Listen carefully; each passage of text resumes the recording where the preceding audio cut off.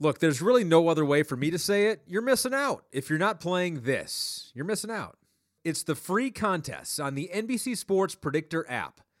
They've already handed out over $3 million in cash prizes, and there are tens of thousands more up for grabs this and every week. So get in on the action right now with the NBC Sports Predictor app powered by PointsBet. For the biggest names in sports talk, watch the NBC Sports Channel every weekday on Peacock, featuring Pro Football Talk, The Dan Patrick Show, The Rich Eisen Show, and more. Streaming live for free on peacocktv.com/NBC Sports. Welcome to the Peter King Podcast, a place where you can find out a lot about the NFL and a little bit about life. So, we're going to have a special podcast this week, with the trading deadline being Tuesday, October 30, and with this podcast dropping Wednesday, October 31, let's give you a real Halloween treat. Let's break down everything about the trading deadline. So what I'm going to do is I'm going to break down part of the trading deadline at the beginning of the podcast, and then this is called a tease in this business. I'm going to break down the rest of the podcast after my two conversations with noted Cleveland Browns experts. So let's tell you exactly what we've got in store other than the breakdown of all 5 trades in the last 3 hours of the trading deadline in 2018. We're going to talk to Joe Thomas, the likely future Hall of Fame left tackle of the Cleveland Browns, to talk to him about upheaval in Brownsland. Thomas, now one of the co-hosts of the Tomahawk Show by Uninterrupted, a podcast he does with Andrew Hawkins, also a former Brown. And I'm also happy to be joined by Chris Spielman, a voice in the NFL that I have always respected. He does a talk show for Fox Sports Radio in Columbus, Ohio, and of course, you see him as an analyst for Fox Television doing Sunday NFL games. But first, I'm going to go over a couple of my impressions from the trading deadline, which happened this week on Tuesday. And first of all, I want to go over just a little bit about why the trading deadline right now has become more significant than it has been in the past. In 2012, the NFL passed a ruling that said we're going to move the trading deadline from at the Tuesday after week 6 to the Tuesday after week 8. So we've just finished week 8. And the reason why this is so significant is this. So the Denver Broncos were 3-4 after 7 weeks, and they were teetering on the edge of wondering what they should do after just beating the tar out of the Arizona Cardinals in week 7. So I think John Elway, the GM of the Broncos, is thinking, well, listen, if we can go to Kansas City on Sunday and beat the Kansas City Chiefs somehow, some way, we're going to be in this thing. We'll be at 500 with 8 games left, and we're going for it. But obviously, they lost at Kansas City, sitting at 3-5. They decided that, listen, we are better off playing for the future than for the present, and so they decided to trade Demaryius Thomas to the Houston Texans. They get a 2019 4th-round pick, and then the two teams will swap out 7th-round picks, which is a way to try to equalize the trade, but it's always fairly meaningless. But I think the point there was made. 2 weeks ago, this trade probably would not have been made. First of all, Houston would not have needed Demaryius Thomas after week 6 because Will Fuller, the promising wide receiver, would not have gone down with a knee injury by then. But he goes down with a knee injury on Thursday in week 8, and all of a sudden, Bill O'Brien, Brian Gain, the general manager of the Texans, they say, let's go try to find us a wide receiver. So, A, it helps moving the trade deadline back. B, I also think it really helps the fact that NFL teams can now trade draft choices that are going to be given to them as compensatory picks. For years, the NFL did not allow teams to trade compensatory picks. And if you look at the trades that happened, there were 10 altogether in October that NFL teams did. It's not teams trading compensatory picks, but it's teams understanding that if we have the luxury of having extra picks, we're going to be able to be freer to trade those picks. And if there comes a time where we have to trade compensatory picks, we're okay with that. But I think the freedom to know that you're able to do that gives teams like, even though New England didn't do it this year, they will do it because Bill Belichick never met a trade he didn't like. He's like the modern Jimmy Johnson. He loves making deals. And I believe the Patriots tried hard, whether it be for a pass rusher, a corner, a wide receiver. I think they really looked hard around the league, whether it be at pass rusher with Shane Ray or Dane Fowler Jr. or cornerback Janoris Jenkins with the Giants, or even Demaryius Thomas. Obviously got moved to Houston. Josh McDaniels, the offensive coordinator, very familiar with Demaryius Thomas from his days in Denver. But I think the point that needs to be made here is that teams, I think, are much more aggressive than they have been in the past. The final point I will say is that I think that one of the reasons why teams have been very, very aggressive is that general managers are much more aggressive. I want you to look at one of the teams that was involved in two of the trades in the last week or so. And that's Bob Quinn, the aggressive general manager of the Detroit Lions. First of all, he traded a fifth-round pick in 2019 to the Giants and picked up Damon Harrison, Snacks Harrison, the excellent run-stuffing defensive tackle. And he already paid dividends against Seattle on Sunday. And then, again, on Tuesday of this week, a trade that I think the Eagles really got the better of. The Eagles traded a third-round pick in 2019 for Golden Tate. I am a big, big Golden Tate backer. I think Philadelphia will get a lot of production out of him. But anyway, the point is, Bob Quinn, Lions general manager, he likes making trades. Howie Roseman of the Eagles likes making trades. Brian Gutekunst of the Green Bay Packers, he likes making trades. He traded Ty Montgomery and HaHa Clinton-Dix on Tuesday. I guess my point overall is that I think that the game in the last few years has become more of a what have you done for me lately? Let's win this year kind of game. General managers are not the arch-conservative right-wingers that they were 10, 15, 20 years ago. When I first started covering the game, nobody traded at the deadline. I mean, there were very rarely any good trades. And now this year, obviously, 10 in the last half of October as teams gear up for the second half of the season.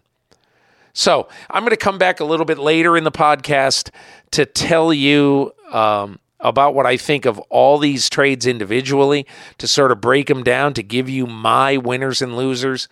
But before we do that, I want to get to the other very big news of the week. Obviously, you saw that the Cleveland Browns on Monday fired their head coach, Hue Jackson, who had been given some assurance in the offseason. Don't worry, you got this year, and he actually only had half of this year. And not only did they fire Jackson, but they also fired his offensive coordinator, Todd Haley. And I think there was a message in that from the owner of the Browns, Jimmy Haslam, and from the general manager of the Browns, John Dorsey. And the message is very, very simple. Listen, we're not going to have discord here. We're all going to be pulling in the same direction. And I think the rift between Jackson and Haley, these guys are definitely not going to be on each other's Christmas card lists. And I think the rift between them Dorsey and Haslam both felt was affecting the product on the field. So Haslam, instead of, as he had indicated, instead of giving Hue Jackson 3 full years, he gives him 2.5. And, I hate to see Cleveland continually in this sort of cauldron of change. But it's hard to argue with Haslam when the team is under Hue Jackson is 3-36-1. And basically, you look at that kind of record and you say, well, why should we keep this guy on, especially if he is at odds with members of his staff? So that's sort of the Cliff's Notes version of why the Browns did what they did this week. But you're going to enjoy hearing from Joe Thomas, the former left tackle of the Browns, and one of the smartest analysts, a native of Ohio, and a very, very good football player, Chris Spielman, now working for Fox. You're going to love to hear their thoughts on all things Browns.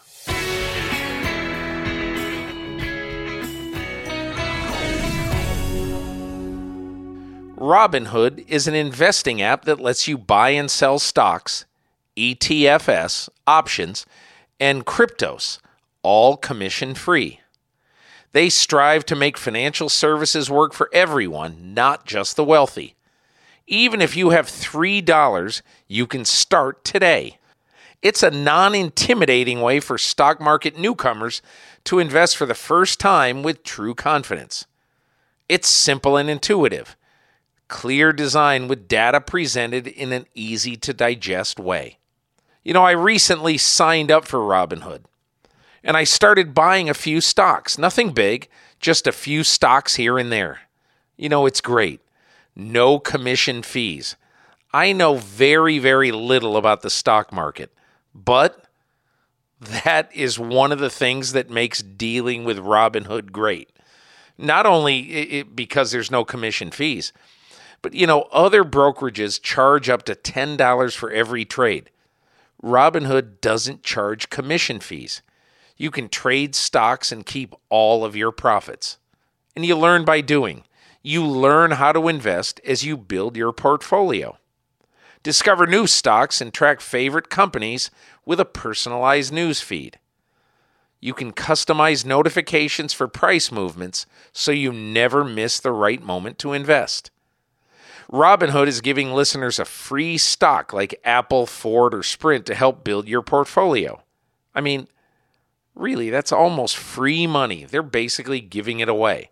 All you have to do is sign up.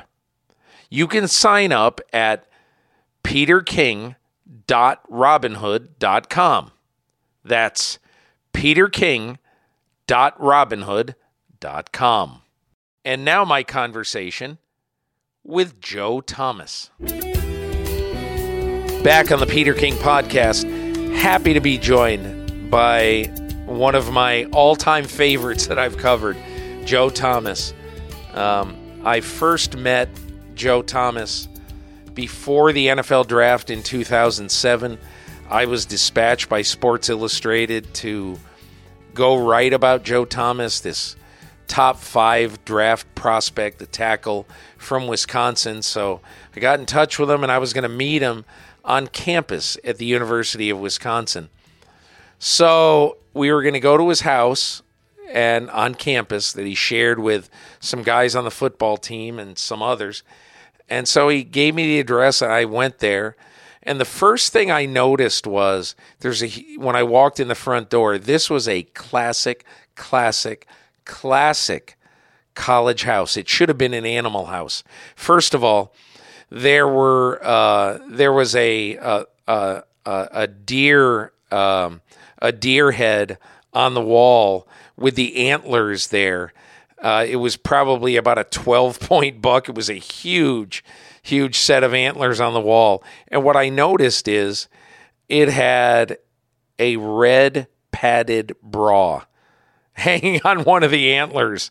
It was just a classic. I actually went up to Joe Thomas's room when I got up there, and Joe had his laptop on his desk in his pigsty of a room, and he had his laptop, and instead of having some sort of setup for the laptop, he had 4 rolls of toilet paper sitting there, and that is what, in very organized way on the desk, that is what his laptop was perched on, just so that it could be above the mayhem on Joe Thomas's desk. Anyway, I've always got a kick out of Joe Thomas. He's just a human being who was very good at football, but we've had good conversations over the years, and I thought he would be a really, really good guy to talk to about the plight of the Browns and how the Browns have made this massive change again in the middle of the 2018 season. So I'm going to start off, and Joe, thanks, and I really appreciate you joining me this week. And I'll start off by just asking, so you told me a year ago that Hue Jackson was the best coach you played for in Cleveland. Where do you think it all went wrong? Yeah, I think that Hue Jackson is the best coach that I played for in Cleveland. Obviously, things didn't work out. I think the big issue and where things went wrong is the first 2 seasons of his career was really a rip it down to the studs rebuild with an eye to the future. And they were trying to save salary cap space. They were trying to trade back to get more draft picks in the future. And they really weren't putting all of their assets into those first couple years to try to give Hue Jackson the ability to have enough players so that they could win some games. And I think after a couple years, honestly, the losing and that constant being beaten down by the fans and the media for your record, I think it gets to you, and I think it can change you mentally and kind of change the type of coach you are because of all that incredible amount of pressure and stress. And I think some situations, no matter how good you are as a coach, are just too much to overcome.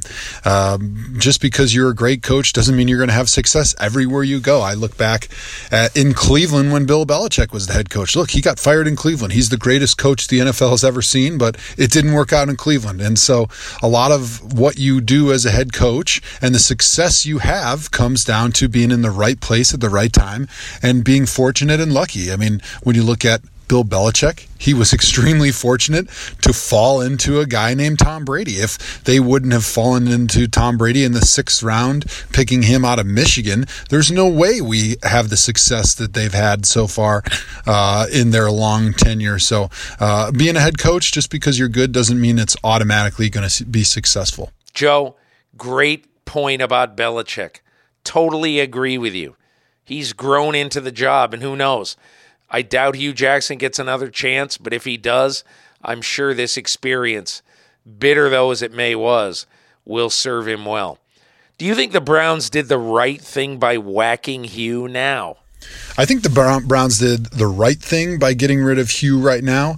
I think there was some internal struggle that seems to have been going on between Hue and maybe some of the other coaches, specifically Todd Haley. And that drama and that internal discord, as we heard from Jimmy Haslam, was really apparently getting to everybody in that building. And I think it was affecting the preparation. I think it was affecting the way that the players were playing. And they were very, very sensitive to not retard the growth process of Baker Mayfield. They were really concerned that that drama that was going on with the coaches was going to have an effect on the growth and the maturation process of Baker Mayfield. So they felt like the situation needed to be dealt with right now before it potentially got any worse. So I'll ask you this, maybe using a little bit of hindsight. Was Todd Haley the wrong choice as offensive coordinator?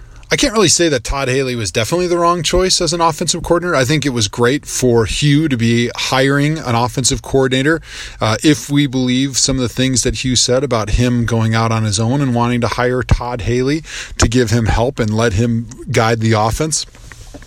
Clearly, it didn't work out, so it's easy to say in hindsight that he was the wrong choice. But at the time, Todd Haley's a very successful offense coordinator. He's had a lot of success at the different places he's been. He's proven to be a very good coach and offensive coordinator, and sometimes the fit just isn't right, and you don't really realize that until you're in that situation. And clearly, you can say now that the fit wasn't right. So with the benefit of hindsight, I'm going to say that Todd Haley was the wrong choice as the offensive coordinator. So, Joe, I know how much you know about what's going on inside of this organization.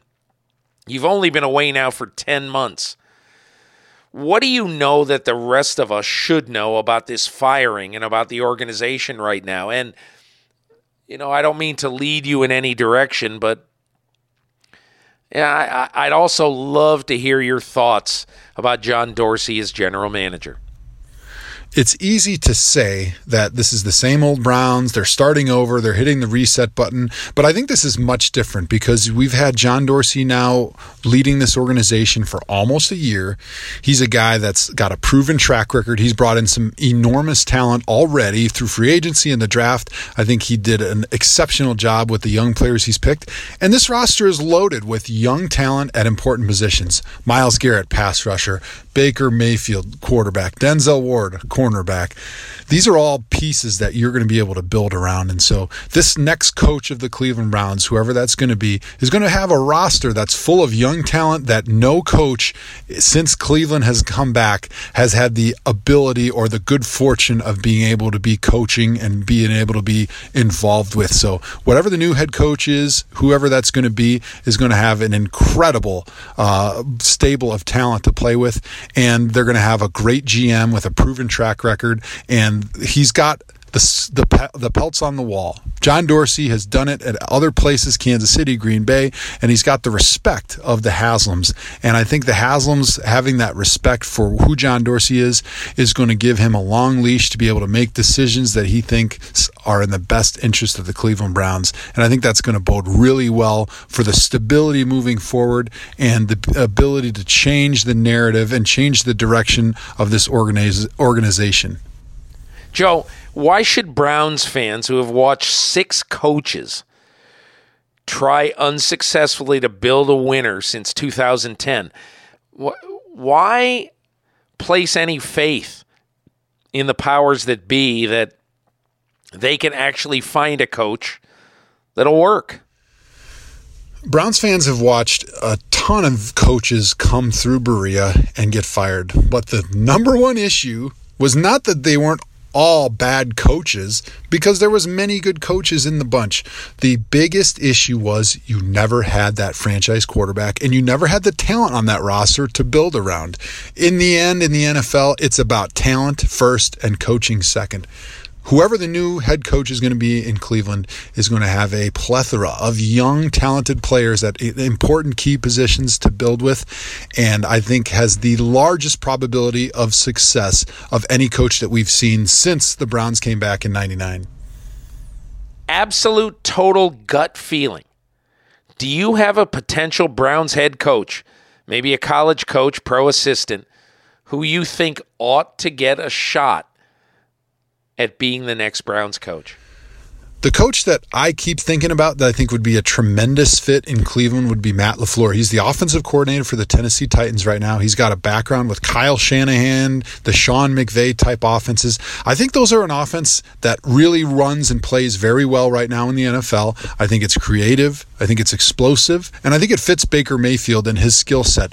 The way he can throw the football down the field, the way he can scramble, he can move, he can get outside of the tackle boxes. And I think that would just be a tremendous fit. I don't know him personally. I don't know what type of a leader he is. I don't know what type of a manager he is. But when I look at successful teams right now and the direction the NFL is headed, I think a guy like Matt LaFleur would be perfect for the Cleveland Browns and Baker Mayfield.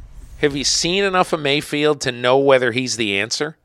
I think Baker Mayfield is definitely the quarterback of the future. He's definitely the answer. I've seen enough from him. There's nothing that we've seen that says he will not be able to do it. Now, of course, there is something that could pop up in the next 2-3 years with him as a quarterback that becomes that foible, that Achilles heel that he's just not able to get over and he's not able to overcome. But it's unlikely because we haven't seen it yet. And I think you pair a good offensive coordinator, a good head coach with Baker Mayfield. You allow him the growth and maturation process of 3 years, which I truly believe is how long it takes to show that you can be a good quarterback in the NFL. And I think what we're going to see is a franchise all-pro level quarterback out of Baker Mayfield.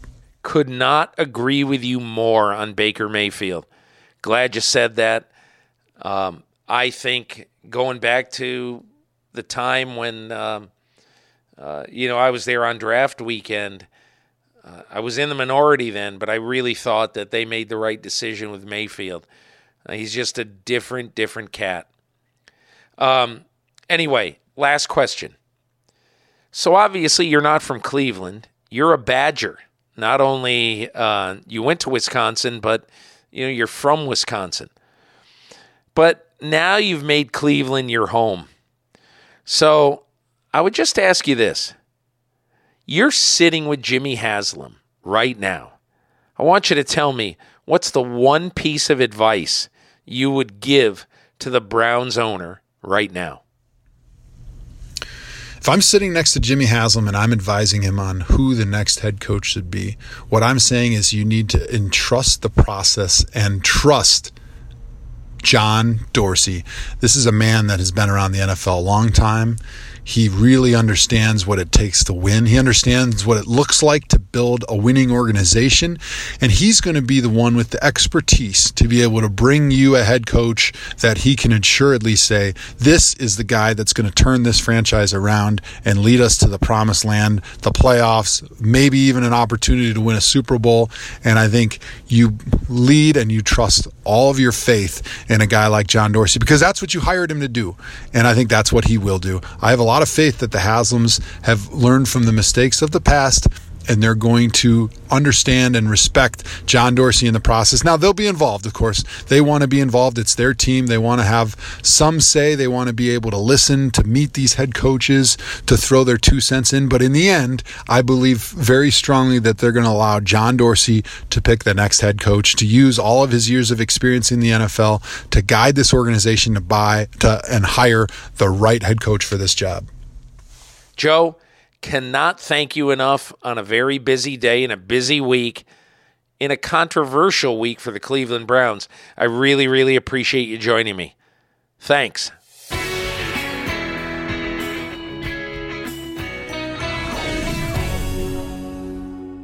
Can I tell you about my favorite new thing at home? I mean, it's incredible. It's my new Sonos Beam. Sonos Beam is the smart, compact soundbar for my TV and the newest addition to my home sound system. It plays everything I love. There's so much to enjoy. Sonos supports over 100 streaming services.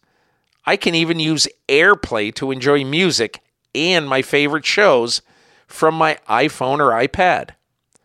Not only does it have all the streaming I need, but wait until you listen. The sound is brilliant. Using my Beam fills my living room with such great sound. I can enjoy detailed stereo separation for music, plus crystal clear dialogue for TV and movies. And I can't believe how easy it was to set up. I first listened to Sonos and learned about Sonos from my daughter who lives in San Francisco. Their family has one, and it is utterly fantastic. You can be listening to a podcast. That's my latest sort of favorite thing, in one room, NPR in another room, music in another room. It's fantastic. And, it is so easy to set up. There's no crazy wiring. Beam connected to my TV with just one cord, and it syncs with my remote. Even better, that Sonos app made it so easy to set up. And here was something I wasn't expecting. Amazon Alexa is built in. I get all the benefits of having Alexa, and now I even have hands-free control of my music. I can even use my voice to turn the TV on or off and to adjust the volume. How great is that? So get your Sonos today. Don't wait. Don't you want to listen to music in one bedroom, a podcast in the living room, maybe NPR or some radio in the kitchen? Or send sound from your TV everywhere so you never miss a sound or a second of the action. Create the ultimate entertainment center with your Beam. I did. So Sonos Beam. Go online to get yours today. And now my conversation with Chris Spielman.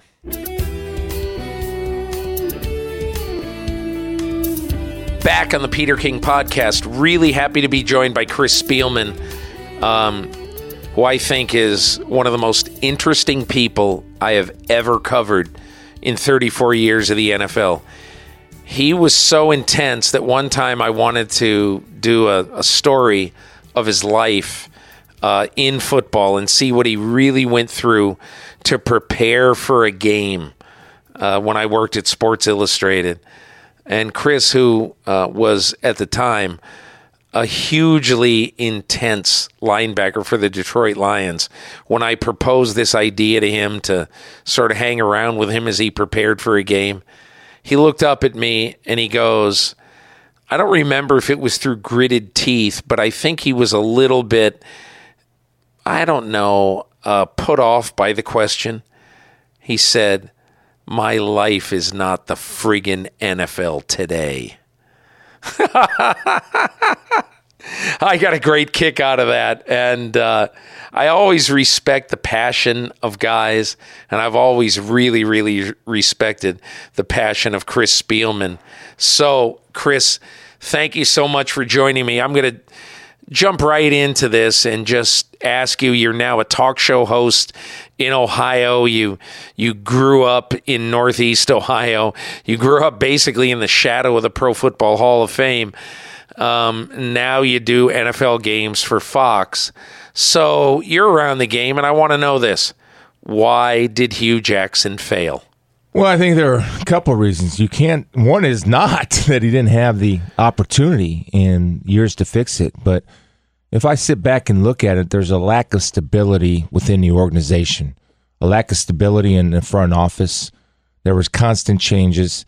And you take a look at Hue Jackson and what they were trying to do. When you're not working hand in hand with the front office and there's constant stress and pressure, it's never going to work. I think the other thing is, the obvious answer is, there was never stability at the quarterback position. I do believe now that they have that stability with Baker Mayfield. But didn't Hue Jackson know what he was getting into? Yeah, but my point is they weren't getting along. Whether it was everybody was kumbaya at first and all in, but as the process went on, they started infighting and pointing fingers at each other. So what organization, when you have everybody pointing fingers at each other on the inside, is ever going to be successful? It's not. They're not on the same page, and they haven't been. I'm not sure Dorsey and Hue were on the same page. You think the Browns did the right thing by whacking Hue Jackson right now? No, I think you send a message to everybody that, this incompetence, and not incompetence as a person, just, you're not winning games, and we have to win in the NFL. And not only did they let Hue go, of course, but they let Todd Haley go. And again, it's the same thing. You got two guys and egos are fighting during the middle of the season of who's doing what and pointing fingers and blaming. And you have nobody rowing together, being together on the same team, thinking the same things. And if they're not doing that, then you have to let them go, and you're going to start fresh. And I do think there's a lot of good candidates out there that they can explore and look at. So obviously everybody saw Hue Jackson, Todd Haley, other coaches sort of bitching at each other during Hard Knocks. Is that a big deal to you? Do you care about this stuff? I think it was overblown a little bit, but I do think it was a precursor of things to come. At the time, I thought it was overblown because there's a lot of times when there's healthy debate amongst coaches and coordinators. But eventually, the coordinator has to do what Todd said. You're the head coach. I'm going to do what you want to do, but here's what I feel. And the head coach says, I appreciate that. When you're the head coach, you can make that decision. Chris, why should Browns fans have any faith that they're going to pick the right coach after this season? Because you have to have faith in John Dorsey. I think you're having a guy that's a football guy that understands and works with a lot of great coaches over the years, and you got to understand that he's going to put a coach in there that he feels is best for the organization, and also a guy that's going to be able to be on the same page and understand what the plan is to build a team, understand that the coach would want these type of players to build a team, that the GM will go get those type of players, and you work as a team. So that's what I would put faith in. So you work pro football, and you have worked college football. You know everything about Ohio State. You follow both games, college and pro. So I want to ask you your total gut feeling right now. If you could pick a guy out there right now, college or pro, from all the coaches you've seen right now, is there a guy who you think could do a good job trying to put these Browns back together again? Well, I mean, I think there's two ways to go. So one of the things is, what's the hot offense now? Would be the Kansas City Chiefs, right? Or you can look at a Sean McVay offense. They're very similar in a lot of ways. So Matt Nagy's having success now with the Chicago Bears, who's an Andy Reid disciple. So you can go that way, somebody that understands conceptually what the Chiefs are doing or what the Bears are doing offensively, if you want that guy. Or you can go to the veteran, a guy that's been out there, a guy that is kind of, quite frankly, I think has campaigned for the job, is Bruce Arians. I've had a chance to sit in meetings with Bruce Arians. I had a chance to watch him coach on the field. I think he gets along with his players. I think he challenges his players. And if I were looking for a veteran, I would say BA would be a guy that I would strongly consider. Well, he is in his mid-60s, Chris. Is he too old? I don't think so. Not nowadays. I think there's a lot of energy with guys, and I know he's had some health issues in the past, so I'd have to make sure that he was clear on that. I'm not just saying hire Bruce Arians right now. I'm saying there's a lot of guys out there that potentially would fit what you want to do and the type of team you want to build if you're John Dorsey. It's just philosophically, which way do you want to go? And for me, I think somebody that has an offensive mind, it's an offensive-driven league. I'm a big offensive guy right now. And if John Dorsey has that guy, then you have to trust John Dorsey to make that decision. Have you seen enough out of Baker Mayfield to know if he should be the Browns' long-term quarterback? I think he is.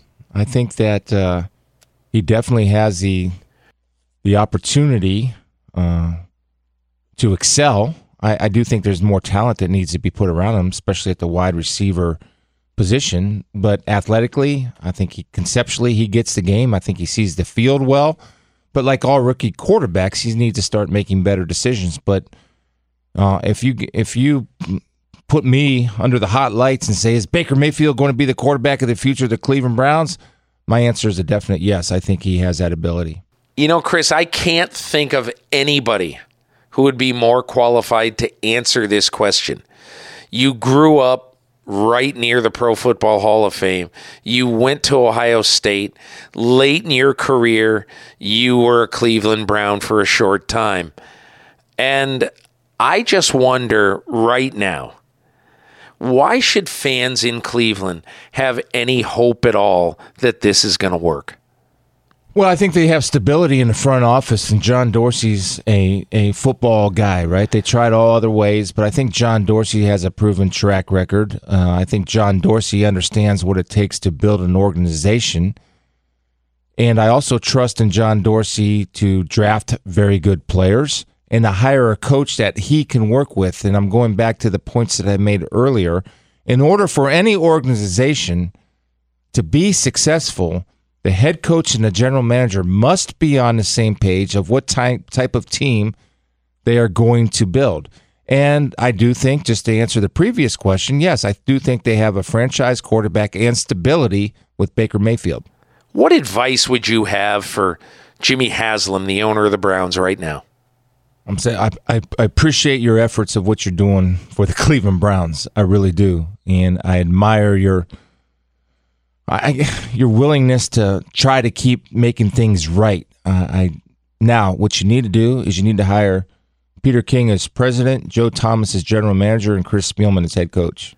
So you think he needs to be an owner who doesn't stick his nose into things? He has to allow and step out of the way and allow Dorsey to hire the head coach. Now, obviously, he can have input and say in it, but I do think that John Dorsey has to be able to hire a head coach, and the head coach has to be willing to listen to the general manager, and the general manager has to be willing to listen to the head coach. But I can't emphasize enough how important that is for the organization. And everybody understands their role, and they understand where they fall as far as the authority within the organization. And so that somebody has to have final say. And I think they can do that and get it done. Chris, really, really appreciate you joining me. Thanks a lot for your insight. Good luck.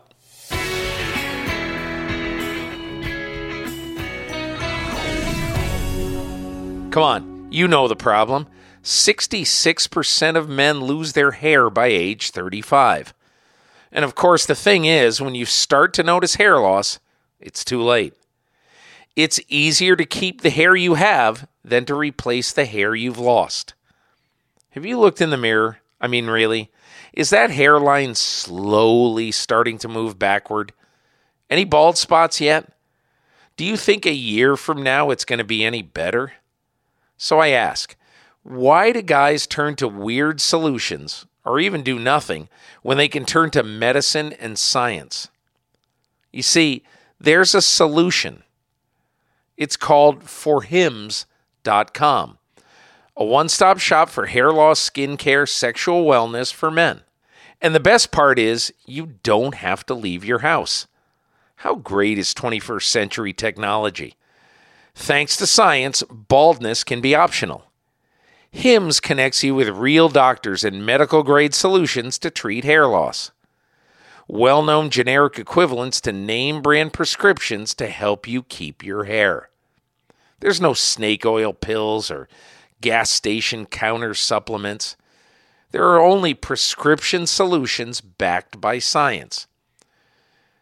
And you don't have to go to a waiting room. There's no in-person doctor visits that are so awkward. You save hours and you save embarrassment by going to forhims.com. You answer a few quick questions and doctors will review and they can prescribe for you. The products are shipped directly to your door. So order now. My listeners get a free trial of Hims for just $5 today, right now, while supplies last. See the website for full details. This would cost hundreds if you went to a doctor or a pharmacy. So, go to forhims.com/king. That's forhims.com/king. forhims.com/king. And now, back to a few more thoughts on the NFL trading deadline. So, last year, I think you all might remember, when we talked about the trading deadline, there was a mega trade last year. Jimmy Garoppolo went from New England to San Francisco. There was one other, I thought, very big trade, and that is Dwayne Brown, the left tackle of the Houston Texans, going to the Seattle Seahawks. I thought those two trades were bigger than any of the five that happened on Tuesday of this week as the trading deadline came and went. In fact, of the 10 trades in October in the last 2 weeks, I think both Garoppolo and Dwayne Brown were more consequential than anything that's going to happen this year, or that did happen this year. But there's a couple of things that I found really interesting. Let's go over a couple of the trades. And, let's go over each trade that happened on Tuesday. And I'll basically give you a couple of thoughts. Number one, Demaryius Thomas, Denver wide receiver to Houston. Look, I think John Elway did a good job in getting a 4th-round pick for Thomas. I probably would have rather him gotten a 3rd, particularly because the Houston pick could be late in the 4th round. It just showed you that the Broncos really want to try to do business in the draft in 2019, more so than they want to win one more game, let's say in 2018. Thomas had been getting banged up a little bit. He wasn't going to be on the team next year. This is a great example of if a team thinks they can contend this year, they're okay with giving a mid-round pick next year. And I don't think that always was the case. So I'd give a slight edge on this trade to Denver because I'm just not sure if Demaryius Thomas is going to hold up and be a big factor for what now would be, I would think, the front runner in the AFC South. Second trade, Golden Tate from Detroit to Philadelphia for a 3rd-round pick next year. I love this trade for Howie Roseman, the GM of the Philadelphia Eagles. I understand it for Detroit GM Bob Quinn, in trying to get something for a guy who he did not think would be on his team in 2019. But to me, Golden Tate is a just add water factor for a team that needs a big factor at wide receiver. So Alshon Jeffrey has come back. But what the Eagles have noticed in the last couple of weeks since Alshon Jeffrey has come back from injury is they've noticed teams really ganging up on Alshon Jeffrey. Golden Tate, either in the slot or outside, is going to provide a little bit of an alternative to Alshon Jeffrey. I really like the Eagles getting at least 35 catches down the stretch from Golden Tate and some catches in the red zone as well. Number 3, running back Ty Montgomery from the Packers to the Ravens for a 7th-round pick in 2020. Now, look, that's practically nothing. And obviously, we know, I call this the Mike Silver trade because I was in Los Angeles on Sunday at the Rams-Packers game. I went to the Rams locker room and reported out of there. Mike went to Green Bay's locker room. I think he ended up showing up in the Rams locker room later on, but I had left. And Mike found out some great stuff about how the team, Green Bay, was really upset with Ty Montgomery for taking the ball out of the end zone, fumbling, and not giving Aaron Rodgers a chance to drive in the last 2 minutes in that incredibly beautiful setting at the LA Coliseum on a beautiful summer day, really, with a huge crowd of 75,000 people. They didn't give Aaron Rodgers the chance to have one more shot at a victory.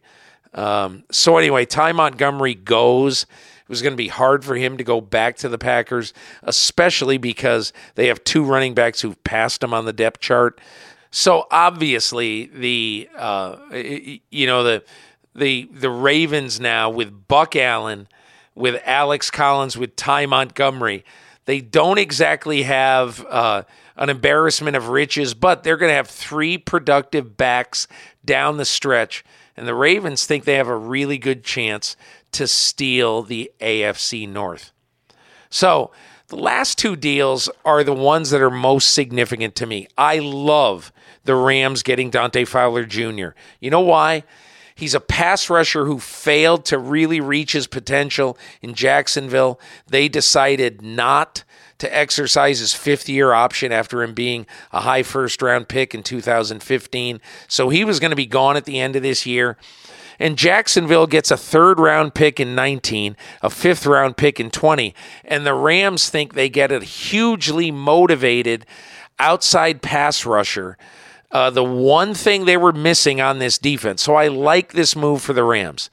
Now, finally, Clinton Dix goes from the Packers to Washington for a 2019 4th-round pick. You know, this is almost Green Bay waving a white flag to some degree, but I understand why they did it, because Clinton Dix was not going to be on the team next year. And so you get a mid-round pick for him. Brian Gutekunst, the new general manager, is much more aggressive about trades than his predecessor, Ted Thompson, was. So I understand why he did this. That's sort of a rundown of the 10 trades. And the one other thing I would say is very simply this. I love the fact that the trading deadline in the NFL is now a thing. I think it is utterly fantastic. Thanks to my guests, Joe Thomas and Chris Spielman. If you enjoyed these conversations, be sure to listen and subscribe to other great episodes in my podcast series, such as my conversations with Adam Schefter, Roger Goodell, and Joe Buck. You can find these on Apple Podcasts, radio.com, or anywhere you get your podcasts. And don't forget to leave a review while you're there. You can also hear the Peter King Podcast on SiriusXM every Saturday morning at 7 a.m. on Mad Dog Sports Radio, SiriusXM Channel 82.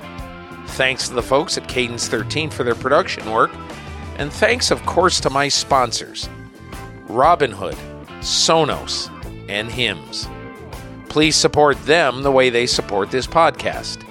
And I'll see you next week.